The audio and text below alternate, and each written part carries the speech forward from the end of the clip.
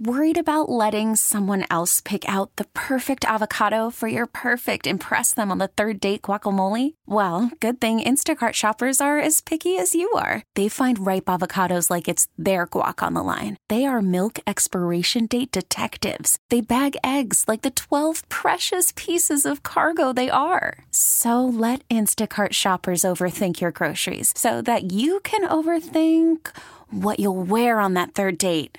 Download the Instacart app to get free delivery on your first 3 orders while supplies last. Minimum $10 per order. Additional terms apply. I'm Sandra, and I'm just the professional your small business was looking for. But you didn't hire me because you didn't use LinkedIn Jobs. LinkedIn has professionals you can't find anywhere else, including those who aren't actively looking for a new job, but might be open to the perfect role, like me.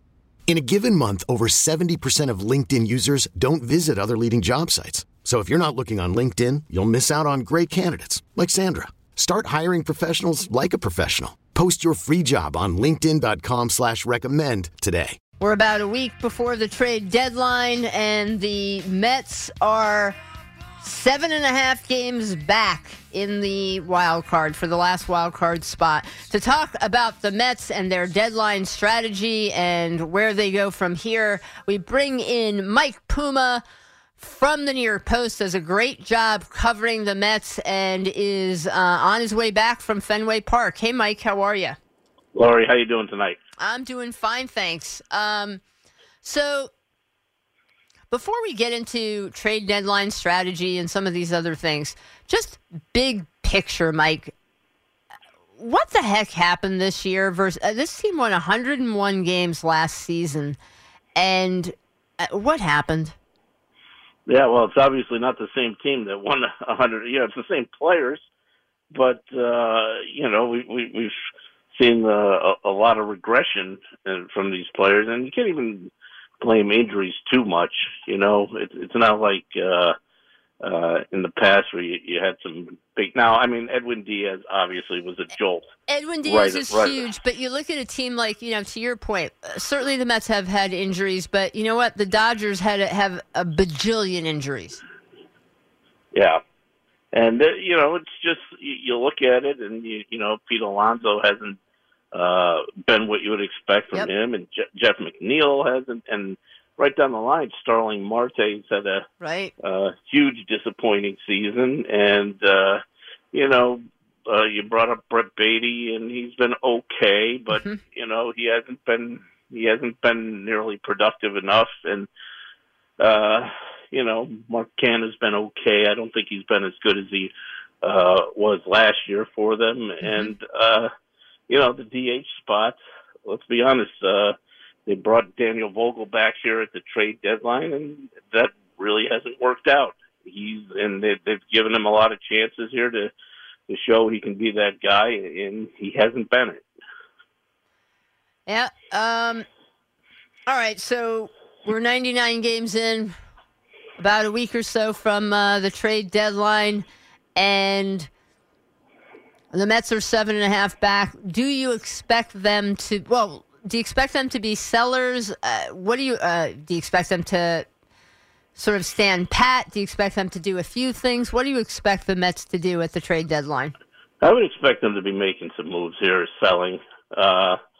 Look at where they are now. You said 7.5 back. I'm glad you said that, because I don't even look at the wild. I tweeted this last night. I don't even look at the wild card standings until you get to 500. Mm-hmm. The Mets are 7 games below 500 right now. So hard to take them seriously there with the wild card when they can't even see 500. Yeah. So, but the thing is, now you're down to your final 6 games before the deadline. Mm-hmm. Even if you won those 6, you'd still be a game under 500. But does anything tell you that the Mets are going to go on a run here? They're playing Washington's coming in for 4 games, and maybe, I don't know, but they got the Subway games coming up, I think most of the team is on the table if anybody wants them badly enough. But the guys you're going to look at obviously are the ones in the last year of their contract that can help somebody, and it starts with a guy like Tommy Pham. It starts with a David Robertson in the bullpen. Now, I think you'd be a little more hard pressed to trade Robertson than some of the others, just because now if you trade Robertson, you're really throwing in the towel on the season here. At the same time, you get an offer that blows you away. You do it. Yeah. But I don't think you trade Robertson just for the sake of saying, okay, he's a free agent, let's get something for him. No, you want to get something that you think can help you. Otherwise, I think you hold on to David Robertson. It's interesting you said that. I had that conversation this morning, actually with my nephew. But same thought there, which is I know that sometimes I tend to be analytically driven, and my brain would go towards saying, if you can get anything for somebody, any prospect for someone on an expiring deal, you should take it. That's better than not when the team is going nowhere. I think for Fan and Tommy Fan and Mark Canha, the team would be worse without them, but you also would have an opportunity then maybe to see some younger players get regular playing time. The team could survive there. If you get rid of David Robertson, and I'm with you, if you get something great, if you get a prospect that you really think can make this team better, then you make that trade. But unless it's something significant, trading David Robertson off of a team that already has bullpen issues and a bullpen problem will essentially make this Mets team, virtually unwatchable. They're going to start losing a lot. More than they already are. And so then you're saying to fans who have spent money on tickets for the rest of the season that, don't worry about it. This team's going to lose and they're going to stink. And, if it's something significant, you do it. But if it's not, it feels like almost breaking a promise to some of those fans who've paid for tickets. Yeah, you'd really alienate the fan base if you're getting down to the ninth inning with leads a couple of times a week and giving it away. So, it's going to be hard to move Robertson. But, like we said, if you get a piece that you think really needs you take it. Yeah. Something good, you take it. Yep. The offensive guys, if you cleared out a Canha or a Tommy Pham, it gives you a chance to bring a Ronnie Mauricio here. It gives you that chance to take the long look you want to see at Mark Vientos. Mm-hmm. So, I think fans would be a lot more understanding of that and perhaps maybe even embrace that. Right. I think that would be, playing the baby Mets. I think that, even if the team is losing, if those guys are getting at bats, I think that still could be exciting to a certain segment of the fan base. Right now, there isn't anybody to stand in for closer of a young player that you'd be seeing. When you talk about a Ronnie Mauricio, I've had fans ask me, as recently as today, why is it that the Mets have not called up Mauricio yet? Is it a concern about his defense, or is it about that they've been worried about team depth and haven't wanted to lose a roster space for one of these veterans? Yeah, I think it's more the latter.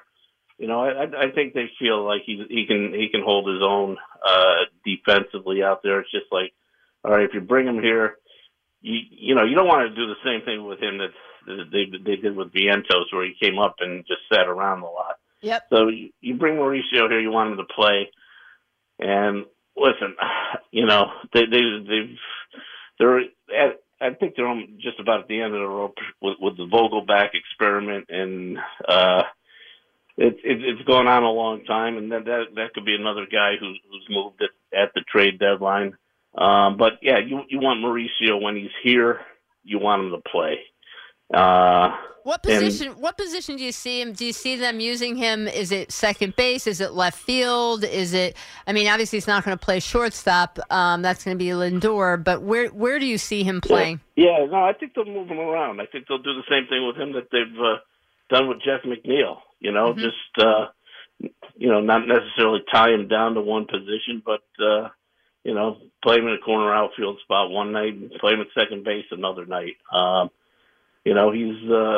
the thing about Mauricio, he's 22 years. It seems like we've been talking about this kid for 10 years. I know. Because, he was on everybody's radar at such a young age, but he's still only 22 years old. And Alvarez is 21, and they were a little bit blindsided by how good he is so quickly. Ideally they thought he'd be in AAA this year, and he got the opportunity and ran with it. So, speaking of that, Mike, when we think of this deadline, because Francisco Alvarez has emerged as clearly they're not just catcher of the future, but catcher of the present, is there a chance that if they're looking to sell and trade somebody off, that Omar Narvaez, for teams who want catching, could be somebody that they would trade? Yeah, he could be another guy that they could trade. I think so. Now he's got another year on his deal. Somebody would have to pick up, or maybe the Mets would eat that to try and get a better player. But no, I could see them doing that, and just going with somebody within the system as the backup, whether it's Michael Perez or whoever, just to get through the end of the year and then address it. But I would put Narvaez in that group of players that could be traded. You mentioned that Vogelbach hasn't worked out, and so moves from last year's deadline, and so far they took a shot on Trevor Gott, who, while he was okay on Sunday, has not worked out so far, trading for him as a relief pitcher. What would you say to Mets fans who are concerned with having Billy Epler, Mets GM Billy Epler, handle the deadline after they've been underwhelmed by some of these moves? Well, you got no choice at this point. He's the GM, and you're not going to say do nothing, at this point. And it's not like you could fire Billy Epler and bring somebody else in here at this point who's going to be able to handle it. So you just have to roll with it at this point if you don't have faith in Billy Epler. Kind of is what it is. Yeah, I think coming into tonight, Gott had an 11.57 ERA with the Mets so far. So not exactly what you want. One thing I think you and I certainly agree on, but let's just put this to rest, is when you look at players like Max Scherzer. Let's start with Scherzer. I see these Mets fans who somehow think that Max Scherzer is going to walk away from the $43 million player option he has for next season because out of pride they think he somehow is going to give that money back and not exercise that option. Is there in any universe, in any circumstance, that you can imagine that happening? No, not at all. He's got that option for next year, and he'd let's be honest, at this point, he's going to exercise that option because he's not going to get that kind of money on the open market. So, no, I can't see him walking away from $43 million next year. No. All right, and so with that, I've seen fans, whether it's Scherzer or Verlander, who also they both have contracts for $43 million for next season. Even if Steve Cohen is willing to eat some money, I see Mets fans throwing those names out there. Do you see any way that either of those players get traded? I could see potential. I think I'd be shocked if both of them got traded. I could see maybe one of them going. Probably Verlander, a lot more likely, just because of the fact you're not dealing with the option situation for next season, where you trade Scherzer now, and then you're on the hook for his option for next season if you're another team. Whereas, Verlander, his contract isn't easy either, though, because he's got a vesting option on the end. So there's a lot of money and logistics involved in these deals, including no trade clauses. It's going to be tough to move either one of them, let alone two of them. So. I wouldn't be shocked if one of them went, but I don't see both guys going. before I let you go, on a sort of positive note, what was the atmosphere like up at Fenway Park? Certainly on TV, it seemed like Mets fans, I mean, for a team that, as you say, 7 games under 500, 7.5 back of the wild card, not even, nowhere in the zip code of the division leading Braves. And yet it seemed like Mets fans showed up big time at Fenway Park. Yeah, and even walking around downtown Boston, I just saw a ton of Mets fans this weekend. It was a great atmosphere. You come here, you go to Pittsburgh, and the Mets will go down to Baltimore in a couple of weeks. I'm sure Mets fans will make that drive down there. But yeah, it was great up here, and the fans going back. The one thing that unified the fans is the Yankees suck chant. Yes. I thought that was clever. So I want to actually ask you about that. My sense was that very clever Red Sox fans, when Mets fans would start to get the "Let's Go Mets" chant going, that Red Sox fans would start the Yankees suck chant as a way to distract Mets fans and get them off of it. It was like something, of course, they could all agree on, and it seemed to work. Yeah, that's possible. But no, you're right. It's a great atmosphere, and the way the schedule set up now with Interleague, the Mets will be coming up here, every other year, so that'll be nice. And certainly going down to Baltimore, there's a big Mets presence when they go down there, so it's fun.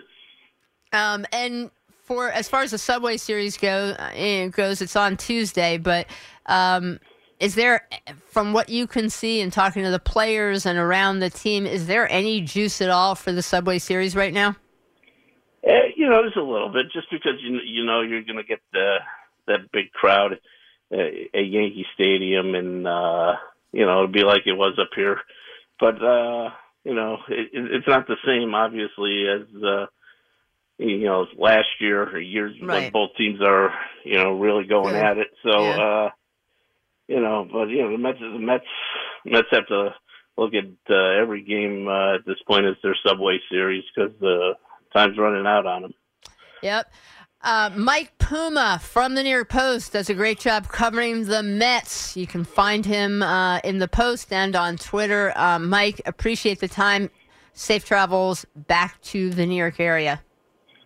All right. Take care, Laurie. We get it. Attention spans just aren't what they used to be. Heads in social media and eyes on Netflix. But what do people do with their ears? Well, for one, they're listening to audio. Americans spend 4.4 hours with audio every day. Oh, and you want the proof? Well, you just sat through this ad that's now approaching 30 seconds. What could you say to a potential customer in 30 seconds? Let Odyssey put together a media plan tailor-made for your unique marketing needs. Advertise with Odyssey. Visit ads.odyssey.com.